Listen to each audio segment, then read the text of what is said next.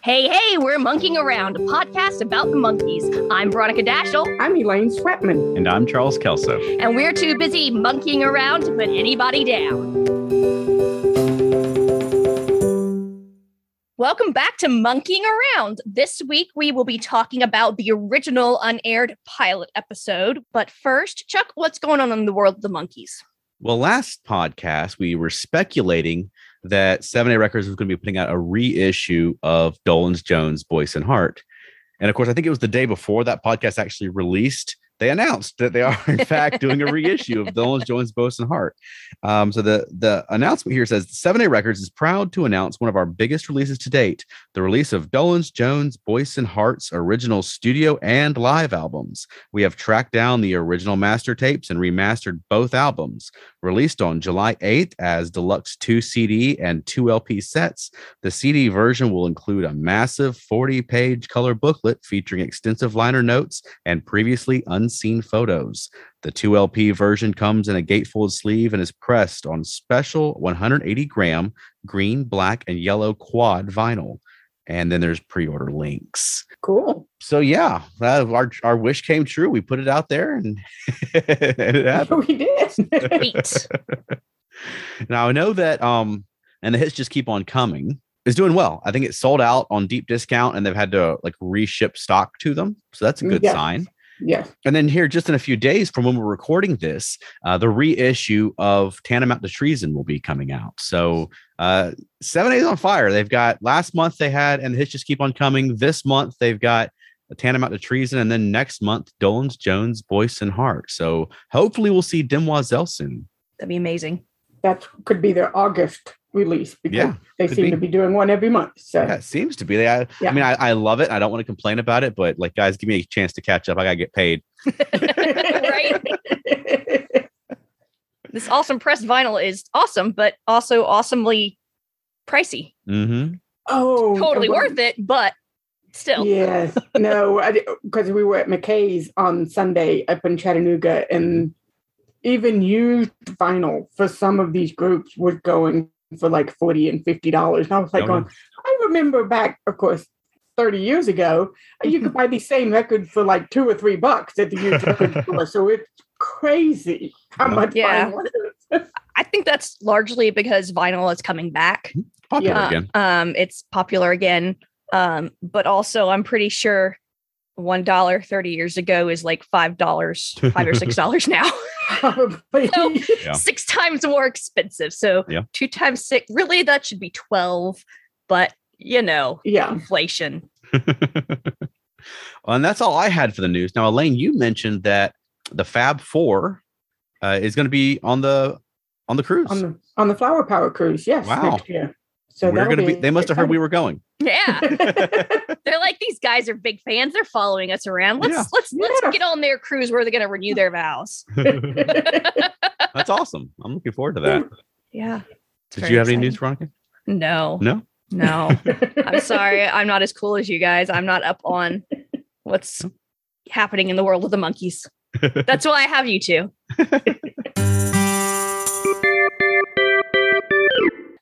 So this week we will be talking about the original unaired pilot episode, which later became the 10th episode.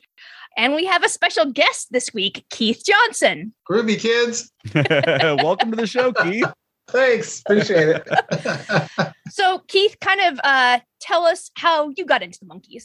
I watched the Monkees in probably first reruns when I was a kid. Wow. I started watching the Monkees they used to show on Sunday mornings in Fort Worth, Texas. And I used to watch them before I went to church. And this was probably in 1971. Wow. So they were incredibly fresh. And for those of a certain age, there was the psychedelia and the kind of weirdness and wackiness of the Monkees. That was what was going on at the time. Because one thing that doesn't escape me, they're kind of in a little theme park. And I used to watch a show called The Banana Splits, which also was in a theme park. And when I grew up, watching silent movies wasn't all that uncommon. So I had grown up with the likes of Buster Keaton and Harold Lloyd, Of course, the Three Stooges. Later on, a show I don't like, but had some of that same quick motion, Benny Hill. So it was all kind of a thing. And so everybody watched the Monkees back in the day. Everybody knew the songs. Everybody watched the show. And it was just that and Banana Splits and Sigmund and the Sea Monster and Laugh-In. And everything was trippy and psychedelic back then. That's right. Yep. Do you have a favorite Monkees song? Gosh, the Cheer Up Sleepy Jean. Is that Daydream Believer? Daydream Believer, right? Because that thing, when I was a kid, got so much airplay. It was like earwig? It was like an earwig. So I heard that all the time. And again, for somebody for a certain age, what you also heard back then, kind of similarly, was a song Sugar Sugar. Yes. Called Archies. And they also remind me of each other and the Partridge Family. So. Oh, yeah. Yeah. Yep. Well, after the Monkees ended, you had that, like the Archies, like you said, the Partridge Family, the Banana Splits. They're all trying to fill that void. I think Kellogg's was the sponsor of the Monkees. I think they were also the sponsor of the Banana Splits. And Don Kirshner, who had worked on the Monkees from doing the music, went over and did the Archies instead. Like there's a direct lineage between those shows because the Monkees sort of left a vacuum there, and everybody's rushing to fill it. That's a good point. And I had forgotten that they were Kellogg's. Kellogg sponsored them until I saw the commercial that they did. They were just kind of sitting in a little bag and kept doing a little cereal box like this. That was pretty funny. Yeah. Yeah. All right. So let's get into talking about the original unaired pilot. So what did you guys think of this first ever recorded and shown to anyone episode of the Monkees? I think it's cute. Famously, they had originally shown this and it didn't test very well. So they recut it. They were showing it to housewives. Well, it's the test audiences, So Housewives. they recut it and they added the screen tests, a couple of the screen tests on the front, and then it tested much better because you got a little chance to get to know who these guys are. Yeah. The screen test was really wild, especially Mike Nesmith. I don't know what he was doing. He was doing a really weird thing where every time they ask a question, he would kind of push back and they say, "You want to do this?" "No, I don't want to do this." And then he gets up and starts going through those drawers. And Mike, nobody's ever gone through the drawers. Well, somebody did because there's something in there. So right. The bit I like is he's pretty quick. Yes. And that's sort of the thing they're gauging is how spontaneous he could be. Right. But he said, "You want me to be strong and silent?" And they're like, "Sure, and I'll be a girl." That's the same thing. That's your hang up, man. Oh, girls can be strong and silent. Yeah.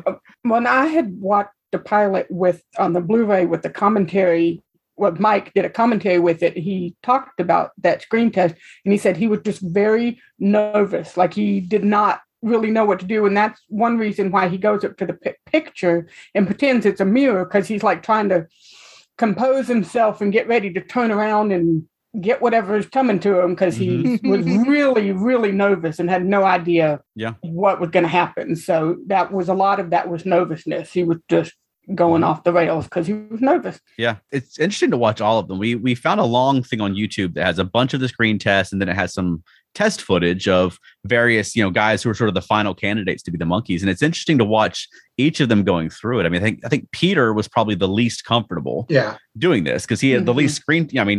Davey had been performing on television and on stage since he was a kid. Mickey'd been on television since he was a kid. Peter really clings to that guitar, like he's a lot more comfortable with his guitar than he is, improving, and I think that comes through in the screen tests too.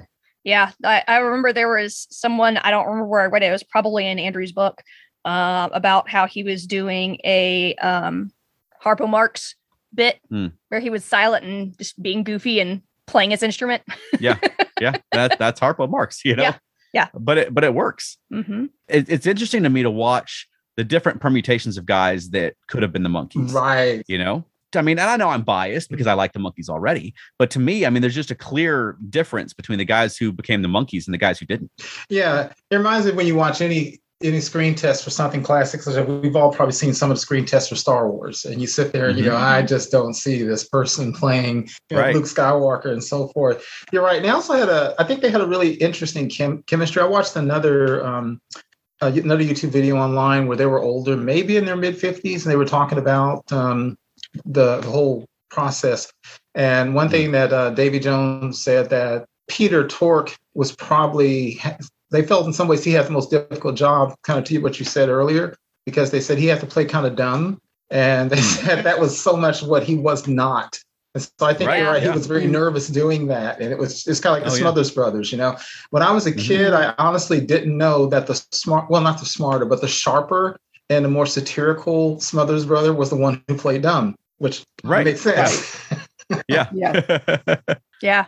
And even when Peter's doing the test footage, he's still got his guitar. Like you hear the guitar before you even see him on the screen. But I mean, I love just watching the different, because it's easy to say like any four guys could have been the Monkees, but I think these guys really brought something special to it. Because even like you watch how they each approach the same scene, the same lines, but like you know, Mickey and Davey come in and they have that little business they're doing with the hat, and like there's just a little extra spark to them, you know? Yeah. I don't think I had realized that Davey had been on Broadway. I didn't know that history. So he was the Artful Dodger, and I didn't know that. He was on the same episode as the Beatles on Ed Sullivan Show. Yeah. Then they had the cast of Oliver on that same episode, and Davy Jones was on there. Yep. And before that, he was on Coronation Street when he was, I don't know, 12 or 13. Oh, okay. Like, you know, he had a lot of experience in front of the camera and on stage. And like I said, so did Mickey Dolenz. Yeah. And I think that comes through too. But I was really surprised watching these, just how well Mike Nesmith does throughout. Absolutely. I think he's got just a natural chemistry to him. I know he'd probably done stage acting and things like growing up, but I mean, he didn't have the camera experience the other guys had. They also didn't know that what they were getting into with Mike Nesmith. That's true. Like straight out asked him, "Do you have any are you full of yourself?" Basically, ego. I think they said something about ego. Ego. Yeah. Yes. Yeah. That was and he's like, I have a lot of ego. He was not lying. Yeah. He was not joking, and they thought he was, but they later realized that. That's hilarious to me. He kind of sort of reminded me in some ways of Bill Murray, who can be funny but has a real dry sense of humor, and sometimes you really can't tell if he's looking at you with contempt or not. And, I can see that. And Mike Nesmith, they're right. The way he was coming off with the ego thing, and I love when they would ask the question, he'd go, "Hey man, that's your bag. That's not my bag." And a term I also love. I wish they could bring that back. Okay, well, seriously, what is a bag? It's like what you're into, like what's your thing. Man, that's my bag. You know, that's my bag. Yeah. Okay. But of course, your hand up is your problem. Right. Yeah. But I mean, that's a good way to approach to an interview. That just be overly confident, you know, because especially if you know that you're nervous, right, and you don't want to show that you're nervous, you know, just go the other way with it, you know. He did say in the commentary that he had done some stage work, but filming was different because you have to keep your marks in the camera, and so that kind of threw him off a little bit. But he also said he liked the episodes more in the beginning versus the older ones where he kind of got his footing and stuff, because he feels like he lost some of the like naivety part of it. Like he got a little too comfortable with it. He feels like when you rewatch some of them. So he was a little nervous about all of it, but he didn't let that show at all. It's interesting that when we get moving into the actual episode, how much he's featured compared to say Mickey. I mean, Mickey, I don't think Mickey's even named in the episode on screen. And, you know, but it seems like Davey and Mike are the ones you see the most of. And that's probably why they put their screen tests on at the beginning. Yeah. I didn't even think about that. Yeah. Of course, Mike was called Wool Hat. right at the beginning of the test pilot, which they didn't use. Yeah. Good. Yeah. He deserves a name. Yes. Yeah. I remember reading he was very unhappy about that name and he did not want to use it. I think he just wore that wool hat up the interview and just like they loved it. Yeah. Yeah, he's always sewed up in a suit or something. I was struck because I have never seen that one before, this unaired pilot. Okay. I've never seen it before, and I was struck by how different it is from the series as the series became. One thing, it was not as weirdly wacky as the series became. Oh yeah, there was a lot less almost the speed up camera and almost the like the inserting of the little fantasy elements. They didn't spontaneously sing as much. In a lot of ways, it was a lot more straight. It was almost more Dick Van Dyke than what it later on became. Yeah. So that threw me. Yeah, it's sort of growing out of those early 60s sitcoms. Yes. Where, I mean, and watching the screen test, when you watch two of the other guys doing it, and that could have been a 1964 sitcom. Right. You know what I mean? Yeah. Oh, it was the set for The Farmer's Daughter. The one Mike was on was the set of The Farmer's Daughter. So. That's true. Yeah, but and the plot was more mundane. They don't get captured by pirates or chased by Dracula or anything like that. Abducted by space aliens. They're it's a pretty standard Monkees plot. Yeah, with a girl falls in love with Davy, and and you get a history lesson. Yeah, that's true. Yeah, I mean, it really could have been one of those Gidget movies from back in the day, around the same time. Yeah, because the girl reminded me of a young Gidget, and the thing that became a thing with Davy, where he'd see a woman, they put the stars in her eyes. Like that was kind of funny, I thought. And the music was completely different. I mean, growing up, I have my exact vision of when they're singing, "Hey, we're the Monkees," and they're putting the wrong name, Peter's name, in front of everybody. And I was looking for that, and it wasn't there. And the beat. The rhythm of the music was a little slower, and this one than I was used to. So very different. In this version, it's not even the Monkees singing; it's the temporary tracks that Boyce and Hart had done. Yeah. So that's why one reason it sounds so different is because it's Tommy Boyce and Bobby Hart singing the songs. Well, to be fair, they ended up being the backup vocals to basically everything. Yeah, but I mean, putting Mickey's voice on it makes a big difference. Yes, or putting Davy on "I Want to Be Free." Right. Yeah, and then speeding it up some, because on the unaired pilot, it was so slow and like depressing, almost like it was almost like a funeral dirge. That's true. Like, oh, this is not no. I do like some of the scenes they cut together for that, like when they're like Mike's cruising down the road on his skateboard and gets handed the newspaper, and Mickey's coming around with all his drum kits trying to carry them, and they crash into each other and fall down. And then Peter just pops up and goes, "Hey guys." Yeah, it's a cute sequence. I mean, they had the format. It wasn't refined yet, but they were definitely heading in that direction. And we talked a lot about the Monkees theme on our when we discussed the first Monkees album, but also "I Want to Be Free." And there was a real interesting version of "I Want to Be Free" on this that just sounds totally different to me. I love it. Yeah. Yeah, and we get two versions of that, and then "Let's Dance On," which is really they use "I Want to Be Free" twice, I think.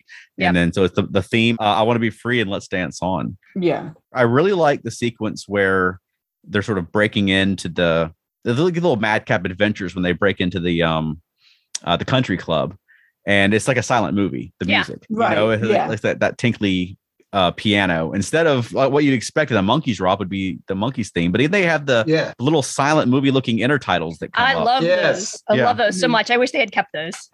Yeah, again, that reminds me so much because I grew up watching those guys, Buster Keaton and Buster Crabbe, and there's so many elements of Three Stooges. I mean, there's so much in there, or even Looney Tunes cartoons, which we'll see later on, in order to get smart. The thing where somebody runs into a room and somehow the guy that's chasing you ends up in front of you, that kind of thing. You can see some of those elements coming in to that. I thought that was pretty nice. I thought it was weird in some ways too. It also, again, I think you make a very good point, Charles, when you say that it was obviously changed, because even the people in the crowd, there was so much of a thing about the generation gap. I mean, there was just, I've seen so many movies from the 60s like that. Everybody had on the suit and tie.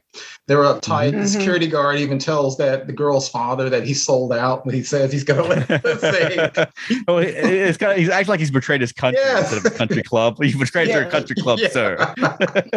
Right. That was pretty funny. Yeah. What was really interesting to me was the opening from this unaired pilot, where they have the crowd gathering with the news reporter and talking to him about these people being attacked in the street. And then up come the Monkees, everyone beating up on Davy, which I will get to later because I feel like that comes back around at the end. But that was supposed to be a whole bit of the lady with the road crossing, and this guy was using her to escape, and Davy was using her to escape, and he had used her to escape earlier. And so that was supposed to be a whole bit, which I felt like they completely lost in even this unaired pilot. So I understand why they moved it when they did air the episode. But I didn't know that. I would have liked to see that. Yeah, I think the one with was it Dr. Turner? Yeah. That's why she charges him, because people keep using her as like a recurring gag to cross the street, and then she starts charging money for it. Yeah, and you don't get that. No, but yeah, but when they recut it and they added the screen test on the front, some things had to go. But that's not the A material in this thing anyway. Is the Dr. Turner stuff. You're like, no one's watching this for Dr. Turner and the old lady, But what blows my, you mentioned the generation gap, and Richard St. John, who played Mr. Turner, the dad. I mean, he was born in 1918. Wow. So what would he be like? Not I even looked 50? it up. Like 48? No, I looked it up because I was curious. He was 47 years old when they filmed this. Wow. June Whitley Taylor, who played Mrs. Russell, was 44 years old.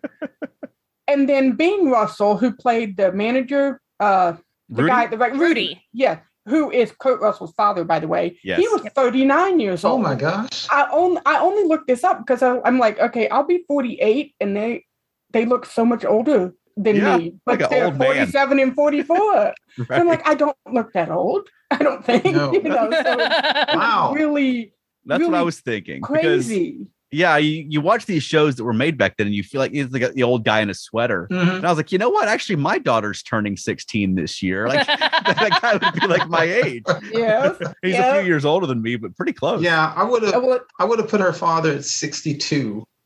And I would have looked back. But again, yeah, a lot of times people they just looked older. You're right. I didn't know they were that young. So I'm older than anybody that you just named by far. Right. Well, and you imagine too, anybody who's just sitting around their house in a tie has got to be pretty old, Yeah. At 1 a.m. playing cards with your wife. That kills me. Why? I mean, one, they're up at 1 a.m. and two, they weren't too terribly upset that she didn't come in until it's 1 a.m. Don't you have a test tomorrow? That's their biggest worry. Yeah. With her coming in at 1 a.m. I thought that too. I'm like, no. Well, they're right though. She did fail that test. Yeah. Well, she did. She did. And I'm very glad that they were very worried about that, because that was not a thing for females to be worried about. I know. Well, and she was 16 when they filmed the episode. Because I remember Matt was watching it with me, and he was kind of like, wait a minute, how old is Davy? She's just turning 16. I said, well, he was 19 when they filmed it, and she was 16. So 3 years difference, and it is back in the 60s. So it's probably a little bit more acceptable than people would. Well, and the ages of the Monkees are a little bit nebulous. Yeah. They're sort of late. They're sort of late teen. They're old enough to not be at school and to be out on their own, but not adults. Exactly. Right. Yeah. And that's one thing too. I mean, in this episode, you have Rudy the manager, and they quickly drop Rudy the manager. And then sort of Mike sort of becomes the father figure to me of the group. It's been a minute since I've watched the episode 10. Is Rudy even in episode 10 at all? The one that got aired. Yeah. There not a whole lot changed from the unaired pilot to what they actually showed. Really, what changed was like the theme song. Yeah. Well, all the songs. Yeah. Yeah, and all the songs. And then the Let's Dance On part, I think they filmed some of that a little differently, but like the themes at the beginning and the end, they even had the Dr. Taylor or Turner. Dr. Taylor, Turner, they even had that little bit being, that's how the episode started. Yeah, and then some of the dance, like the singing stuff, they had to reshoot because they were singing it now, and things that didn't line up, you have to just reshoot it. Right. Yeah. And it's like a year later when they filmed that.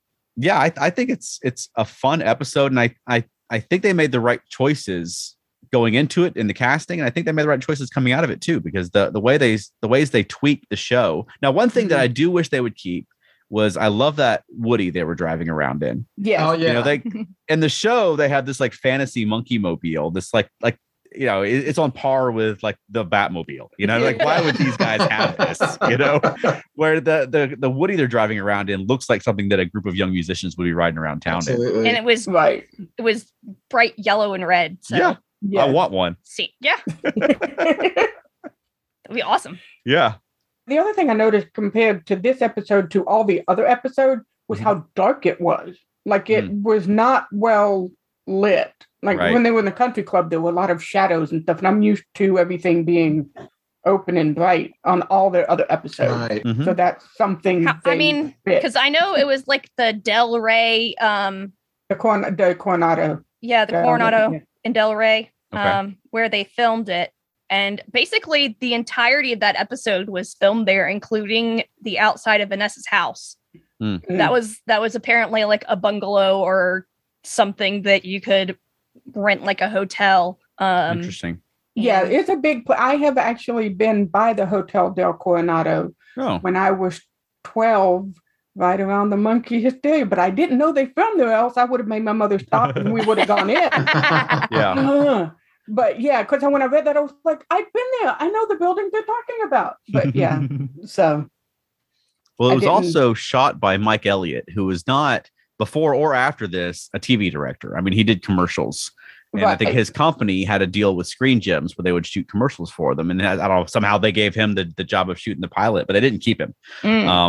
So I think a lot of sort of the improvement in the quality of the look of the show came out of, just getting more experienced directors. But also, I mean, it's hard for me to tell because we're watching a version of the pilot that's probably not in as pristine quality as a later episodes would be, Yeah. So what do we think of the plot as a Monkees plot? I mean, it seems like a standard Monkees plot. No, I was okay with the plot. It's a very simple plot. Yeah. Boy meets girl, they fall in love. They, they sing at her party. She starts dancing with another guy and he's really groovy. So she forgets about this guy. And then, the other girl, they lock eyes. I mean, it was very simple, but I don't necessarily want complicated when it comes to the Monkees because that's not what it's about. Sure. Yeah, it was much more pedestrian plot than I'm used to because after that, I just kind of kept watching Monkey stuff. And so I watched one called, I think it was The Spy Who Came In From the Cool. Right. Which ironically stars Arlene Martell as the bad agent, T'Pring from Star Trek. And then I watched another one where they went to Mexico and for some reason got caught up with some bandoleros. I mean, much more surreal and much more what I was used to. Just like you said, just really weird stuff. And then in other episodes, they start doing the stuff that makes no sense what I was used to. Like they go to this Mexican town and they get captured by a bandolero, and in 2 seconds, Davey falls in love with the girlfriend of El Diablo. And then there's a whole scene where they got to fight El Diablo, and out of nowhere and completely inexplicably, they're wearing like Mexican bandito costumes and just that kind of thing. Like what? Right? It's just out of nowhere. Bam! There they go. And so it sort of became more and more fantastical and trippier as the show went on. I mean, by the end, it's definitely a very trippy, surreal show. But it's interesting that how it starts off with like a standard like a sitcom plot. Yeah. They fell in love. She's failed her test. They have to sneak her out and help her pass, and so they can get the gig. Which what was it? Like $150 they were going to get paid. Yes, that's good money now. 1965, this was shot. I mean, that's over $1,000 today. I'd be sneaking her out and helping her pass her test too. Right. Of course, that wouldn't even pay the rent. So hey, it's for one gig, I'll take it. Yeah. They did have some of the elements that I got used to later, like when they where their heads were sticking up out of the sand when they were singing, when they were trying to teach her, and then Mike dresses up like Abraham Lincoln, and then they do the Alexander Hamilton duel. So some of the other elements that I was used to were coming out in there. But it reminds me, I don't know if you guys did, but given that I was born way back then, I grew up watching all the beach movies, the Frankie and the Annette Funicello and Frankie Avalon movies. And if you remember, I've seen those. Yeah. Yes, and if you remember those, they got weirder as time went on too. There was one about the girl with the invisible bikini. There was was it Phil Silver who looked like he's about 60? The guy leading the motorbike gang that used to hang out on the beach. Remember they used to wear black leather. I forgot about him. Yeah, I forgot about him for no good reason. There was always a biker gang, and so some of those elements reminded me of that. It kind of reminded me of Gidget and some of those beach movies. And then later on, you're right, it became much more fantastical. Then it reminded me much more like Benny Hill, Sigmund and the Sea Monster, Monty Python. Some of Monty Python's crazy elements, same thing, reminded me of. Yeah, from the time that mid '60s, early to mid '60s, that sort of stuff had started coming in the films. Yeah. When they submitted the script for this, the cover page actually addressed that and saying that this is not going to be shot and cut like a standard sitcom would be. It's going to be more like this, fast cutting, surreal sort of, new wave cinema kind of approach that have become popular in films. And they were doing that sort of thing in the Beatles movies as well, but wasn't big on television yet. Right. And, the Monkees were sort of on the cutting edge of that, of doing that sort of, bringing those film elements in. And, like there's a scene in this where it cuts to Davey and he says, "I don't want to see you anymore." And then that's not even part of the conversation. It cuts back to her and she's like, "Hi, Davey," or whatever. And he's like, "I'll see you later." But it's interesting the way they do that. because like that wasn't popular on television. This is sort of like the halfway point between like the Leave It to Beaver kind of sitcoms and then the stuff that would come along in the 70s. That was a little more surreal and interesting, I think. Hence the thing about the guys wearing suits and the husband and wife dressed up at midnight, 1 a.m, and even the people at the party, even when they're swinging out, even some of the younger people, they're still wearing straight up suits and ties. So you're seeing that transition. One thing I thought was funny, and I didn't realize this, but of course it absolutely made sense as soon as I'm watching this, and I hadn't thought about this as a kid, is I just for the first time saw A Hard Day's Night only a year ago. I'd never seen it before. So of course I'm watching this and I'm going, oh, this really reminds me of A Hard Day's Night. And then I watched, and then I watched another video where Davey says that's what they said. They're like, we want to do something kind of like the Beatles' Hard Day's Night for American television. So you can see all the elements there, just kind of this almost as if they're just doing stuff on the fly, like I said, the way Mike especially and Mickey later on. Also, I think y'all mentioned a good point about Mickey. It's so funny. Mickey's role changed so much later on. He became much zanier and wackier and much more of a look at me, here I am kind of guy than when he was in this one. From my understanding, that's kind of how he was.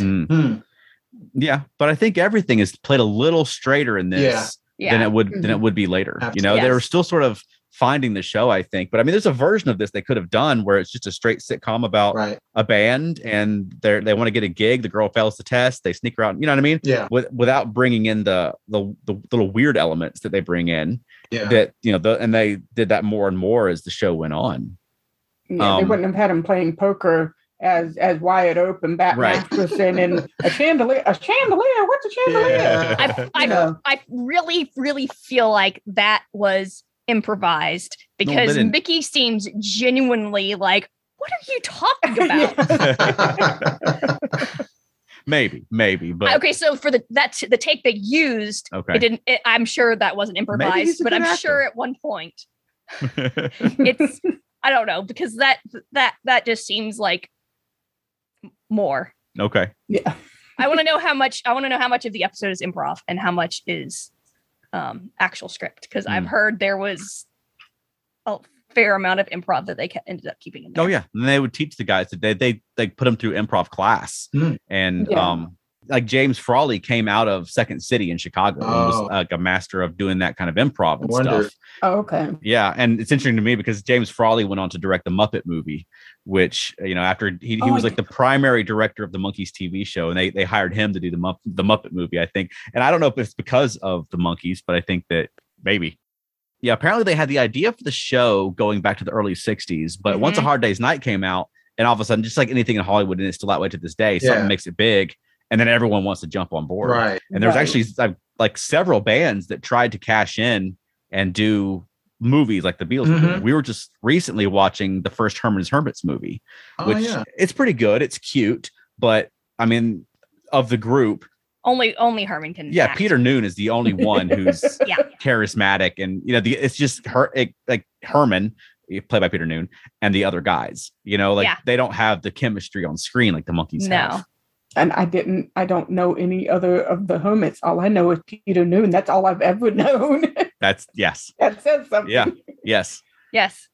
But I mean, they like the Dave Clark 5 did one, and several bands did those kind of movies that just didn't take off because, I don't know, it's a different skill set, So I think they were smart by not hiring a band to do the Monkees by casting these guys and making sure they had a group of guys that had chemistry in front of the camera. Yeah, like I know almost all of the guys have said at one point or another this wouldn't have worked if they had cast a band to come play these parts. It would not have worked at all. It would have been more like some of those lesser screen tests that we saw, where there's just no spark. There's no chemistry, Right. Yeah. I know Bill Chadwick was one of those guys, and Bill Chadwick stayed involved and did a lot of background vocals and things like that for the Monkees. And he's still around to this day. And this sounds stupid to say because I know the Monkees, but from watching it, if you try to look at it objectively, I think you can see why they cast the guys that they cast. I think they made the right decisions. Yeah. I was blown away by seeing the name of Paul Mazursky associated with I know nothing about the Monkees other than the fact I watched the show. And I'm like, I'm looking at rewound, like Paul Mazursky, that guy? Wow, that's no joke. I mean, What do you know him from? I know him as a director of a lot of stuff. He did, y'all familiar with the movie Bob and Carol and Ted and Alice? Yeah, I am. He directed that. He directed, what was another one? I should know. Oh, An Unmarried Woman, which is another classic. Okay. So, and he was nominated for Oscars. Down and Out in Beverly Hills, right? Was that him also? Mm-hmm. Yeah. Yep. So I mean, I hate to say it like this. This is a big time guy, and I guess I didn't realize that. Yeah. And I think he did a good job. I think I think they delivered what he was supposed to deliver. Yeah. You know, like Right. like this isn't a life-changing episode to watch or anything like that, but it sets up the premise nicely. It gives the Monkees, you know, there's a little bit of romance, there's some running around, there's some, you know, obstacles to overcome and that sort of thing.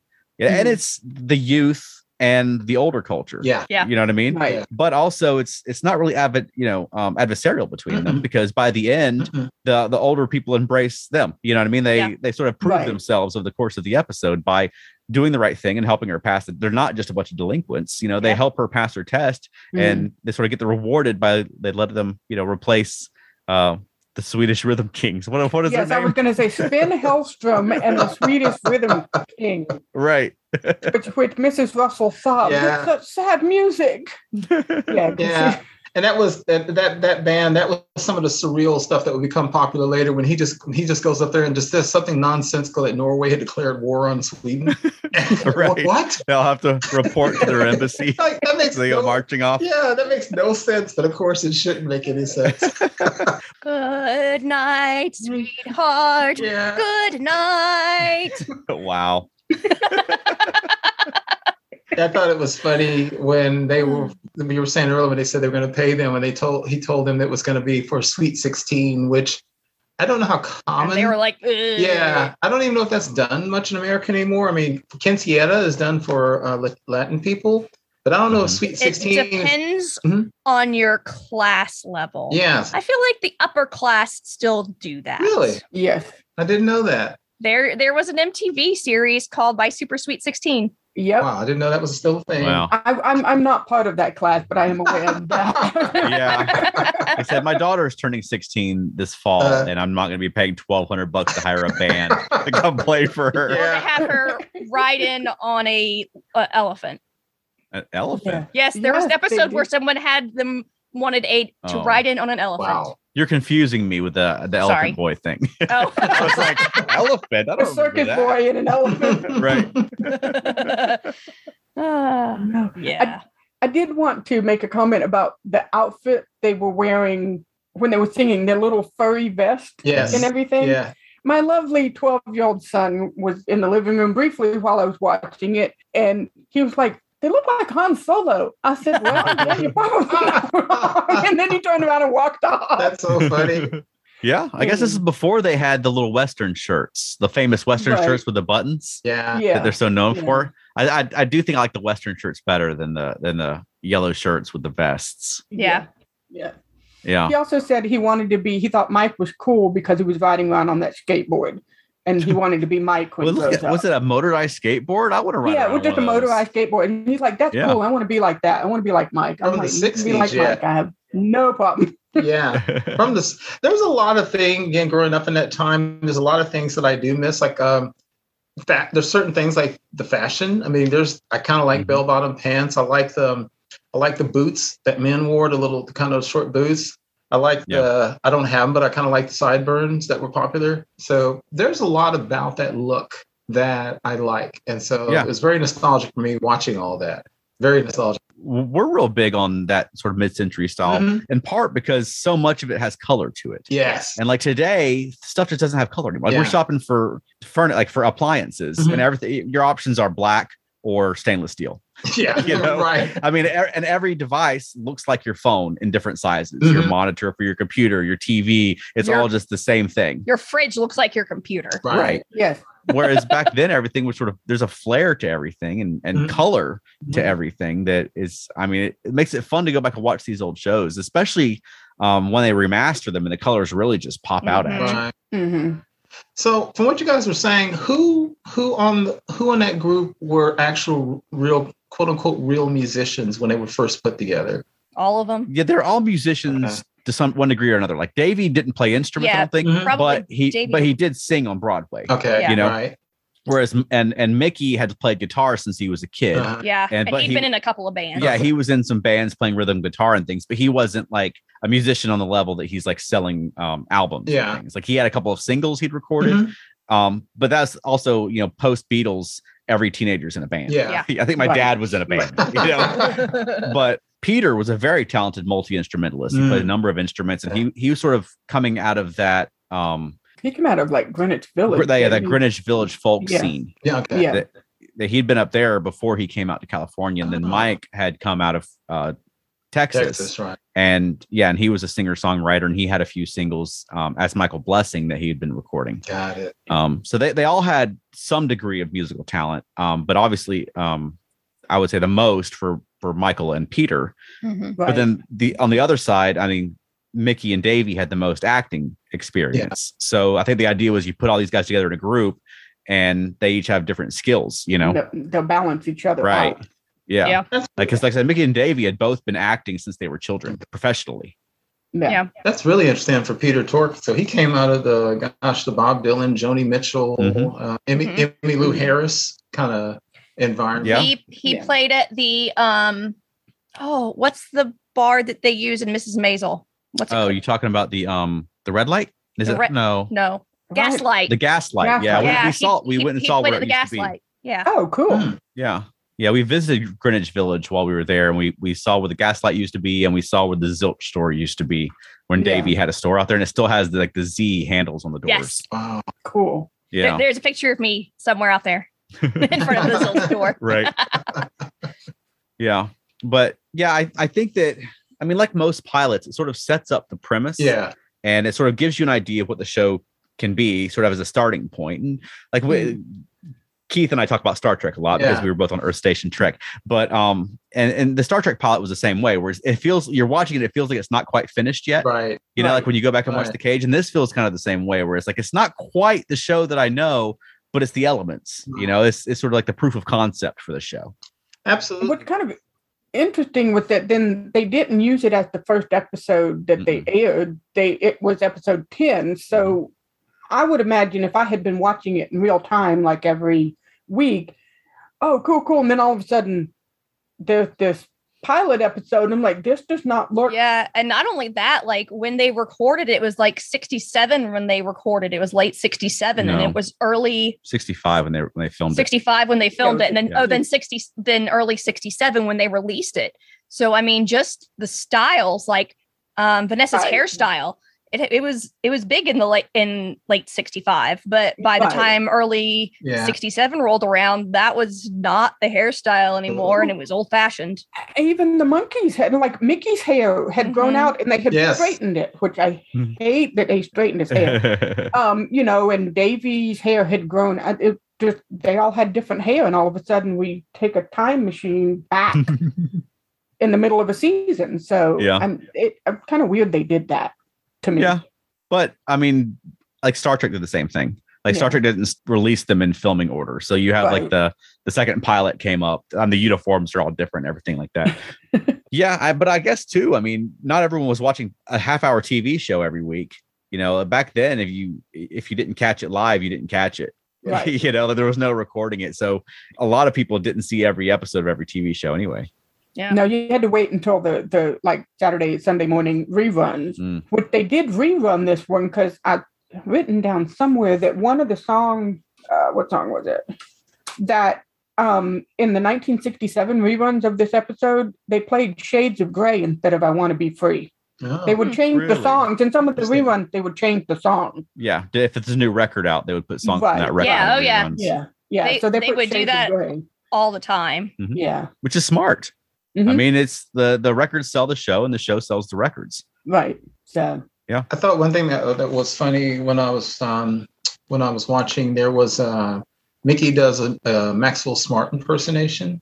And so there's some references from other shows. And so again, it just reminds me of the time it's in, because it's crossing from the days of, I keep saying this, they're bridging the days of, as you were saying, Leave It to Beaver, My Three Sons, The Dick Van Dyke Show, which is a really funny show, but a certain type of show. and the Gidget and the Beach movies to the times of Benny Hill and Get Smart. And for me, Laughing, I don't know if you guys are. Oh, yes. I'm sure you're Oh, yes. Same kind of thing, the skit after skit after skit and this goofy stuff. Uh-huh. And Benny Hill and Monty Python. And they all started doing just really strange, fantastical things. Like I can see the Monkees. There's a famous skit on Monty Python that I just love. It's called Confuse a Cat. And it makes no sense at all.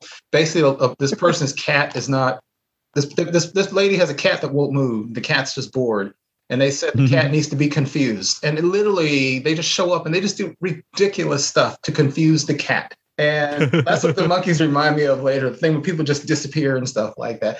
Oh, yeah. Even stuff like Scooby-Doo later on, which I was influenced by them. So, I was thinking, Charles, even if they didn't want to do the kind of show they almost would have had no choice but to become the kind of show. Right. I mean, that's a good point too. Like 1965 is sort of dead zero between the early 60s and late 60s. Yeah. It's like America was in that transition period. And like Veronica said, I mean, the styles of everything was changing so quickly. It's amazing now. Absolutely. You look like, 67, that's way before 69. Whereas like now, if a song that came out in 2020 is like horribly dated and old fashioned, it's hard to think about that now. But back then, like everything was just moving so quickly culturally. Yeah. That there's a huge difference between, one year to the next. It's sort of bridging the gap between that early and late 60s periods, which is pretty interesting in itself. Yeah. The producers, they went on to do the indie films afterward, and then really brought out a lot of indie cinema, which the Monkees was a big part of that process for them. Yeah, absolutely. You're right. You can watch so many weird movies after that. I just saw Easy Rider for the first time fully last year. And that's of that same time period. You're right. You can watch a movie from just 5 years before, and you can watch Easy Rider, and it's completely different. The Graduate. The Graduate is considered like this really, The Graduate is right on the edge, same kind of thing. And then later on, you just get all kinds of weird movies. Then Martin Sheen shows up as a crazy psycho killer, and you just get all kinds of. And I've watched so many movies where you just kind of because Easy Rider. I don't know if you guys have ever seen that in fully, but to say that's a trip, it literally is a trip. And there's some scenes in there. I'm like, what in the heck is going on? But it was all that was going on at that time. And Elaine, you said you got that box set, the BBS box set. That has like Head and Easy Rider and it's a Centurion collection or something like that. Yeah, it has a lot of Jack Nicholson. The which one? The Criterion collection. Yeah. It's got a lot of like Jack Nicholson and all that. Like I think there's 5 movies on it, but it does have Head. It's, I need to go look at it, but we have that, and so one day we will be watching. Yeah, it's just interesting. You forget that the Monkees was sort of a part of that journey, right? That Rafelson, I'm gonna mess her names up now. Bert Schneider and Bob Rafelson before they got to do those movies that they were producing the Monkees. Right. Yeah. Absolutely. It was so weird because I have not watched the Monkees. Honestly, I probably haven't seen a single moment of the Monkees in 30 years, and I ended up watching for an hour and a half. I mean, I just kept watching, and as cliched as this sounds, there's an innocence or there's a, and I don't like to use words like innocence and pureness about, but there's no spiritedness to this at all. It's just really goofy, silly fun, and you don't get a lot of that anymore. I was listening to somebody the other day talk about comedians. Now we've got the age, and I'm not complaining about it. You got the age of Dave Chappelle and stuff like that. And somebody was saying that you don't have comedians anymore who know how to do physical comedy. Physical comedy is going. Dick Van Dyke was known for falling. You had people who used their bodies for comedy. And it's just kind of fun. And I'm watching all these things. It is so goofy. And I'm sitting here going, I literally don't know if there's somebody was smoking weed. And I'm just laughing. But it's good fun. And it's good music. And it's stupid. And it really did take me back to the days. I do watch Laugh-In sometimes. I think Comet TV wanted to shows it. And it's just like the stupid thing where Artie Johnson's riding the tricycle, or what's her name? I'm blanking on... she's on Frankie and what's her name with Jane Fonda. Not Lily Buzzy. Lily Tomlin. Lily Tomlin doing the AT&T lady with a phone company. We don't care. Yeah. Yeah. And again, Monty Python, just really silly skits that just make you laugh and they don't really change the world. Again, I don't like Benny Hill. I just don't like Benny Hill, but he's of the same. Yeah. And so it really was fun. And that's what it was. I just had fun watching it. And I forgot the music was pretty good too. The music was good. Yeah. You should listen to some of their new stuff. Yes. Wow. Yes. And Elaine, I've told these guys this several times. I honestly did not know that anybody was still following the Monkees who was younger than me or even knew about them. No, you're younger than me. Trust me, you're by far. You're younger than me. I just didn't know. So it's been wild. I'm on internet and I'm watching all the shows, and every single episode, I think the lowest rating I see on IMDb is a 7.4. And they all get like 8s. I mean, and like this that ridiculous episode where they get caught up with the banditos, it gets like an 8.6 on IMDb. It's great. People are really loving this stuff. All right. So, Chuck, do you have a You May Also Like for us this week? I do. We actually just went, well, for one, we went to see Paul McCartney. And so everyone should go see Paul McCartney if you can. Yep. Or listen to Paul McCartney, because if I don't know if people listen to this podcast may not know, but Paul McCartney's great. I think I just discovered him. But we also, the same weekend, we went to see a band that we really like called the Woggles. They were very much in the vein of the 60s. And they're a band that started off here in Atlanta. They've been around for 30 years. And so every time they come here and play, we try to go see them. And they just give a great live show. They've got some great songs. And I mean, it's a show where like the lead singer's microphone cable is long enough so he can jump out into the crowd and dance around in the crowd. And sometimes he'll go out the front door and sing on the sidewalk and come back in. He's up on the bar. He's got people wrangling the cord because they know that he's going to be jumping. Like if you're standing right there, usually we're standing right there. Yes. So we're prepared. Yeah. Like we may have to move in a hurry because he's going to be coming right at us. Yep. Mighty Man. You never know when he's going to come off the stage. Right. But they're a great band. They're a fun band. So if you like music in that vein, check out the Woggles. I think they're really great, and I think you'll like them. And barring that, listen to Paul McCartney, because if you don't like that, I don't know why you're listening to this. All right, Keith, where can people find more of you on the internet? You can find me on Instagram and Twitter and Facebook as soon as my Facebook's back up. Are you almost out of Facebook jail? I hope so. I sent another request to get out. We'll find out. How about you, Elaine? You can find me on Facebook, and I'm also on Twitter at Monkeeing Around, and that's about it. How about us, Chuck? Feltnerdy.com and Earth Station Trek, where you can also find Keith. Yes. Yep. And we'll be talking about Star Trek. Yes. All right. Thanks for monkeying around. Thanks for monkeying around with us. Be sure to like and subscribe to us on your favorite podcast platform. Check us out on Twitter, Facebook, and monkeyingaround.com. Oh, yeah. Okay, so I have two things about the end of this episode. Okay. One, the new girl that gets stars in her eyes looks like she's about to devour Davy. Like, I'm about to kill you and eat you. Yes. I don't know why they kept that look, because that look was terrifying. But then at the end, the other monkeys see that and they start beating up Davy, and they run out beating him up. And I feel like that's what was happening before that episode, is they were chasing him and beating him up because he was all gaga over a girl and messing up their chances. That makes sense. You talking about when they ran into Dr. Turner the first time around? At the beginning. Okay. Yes.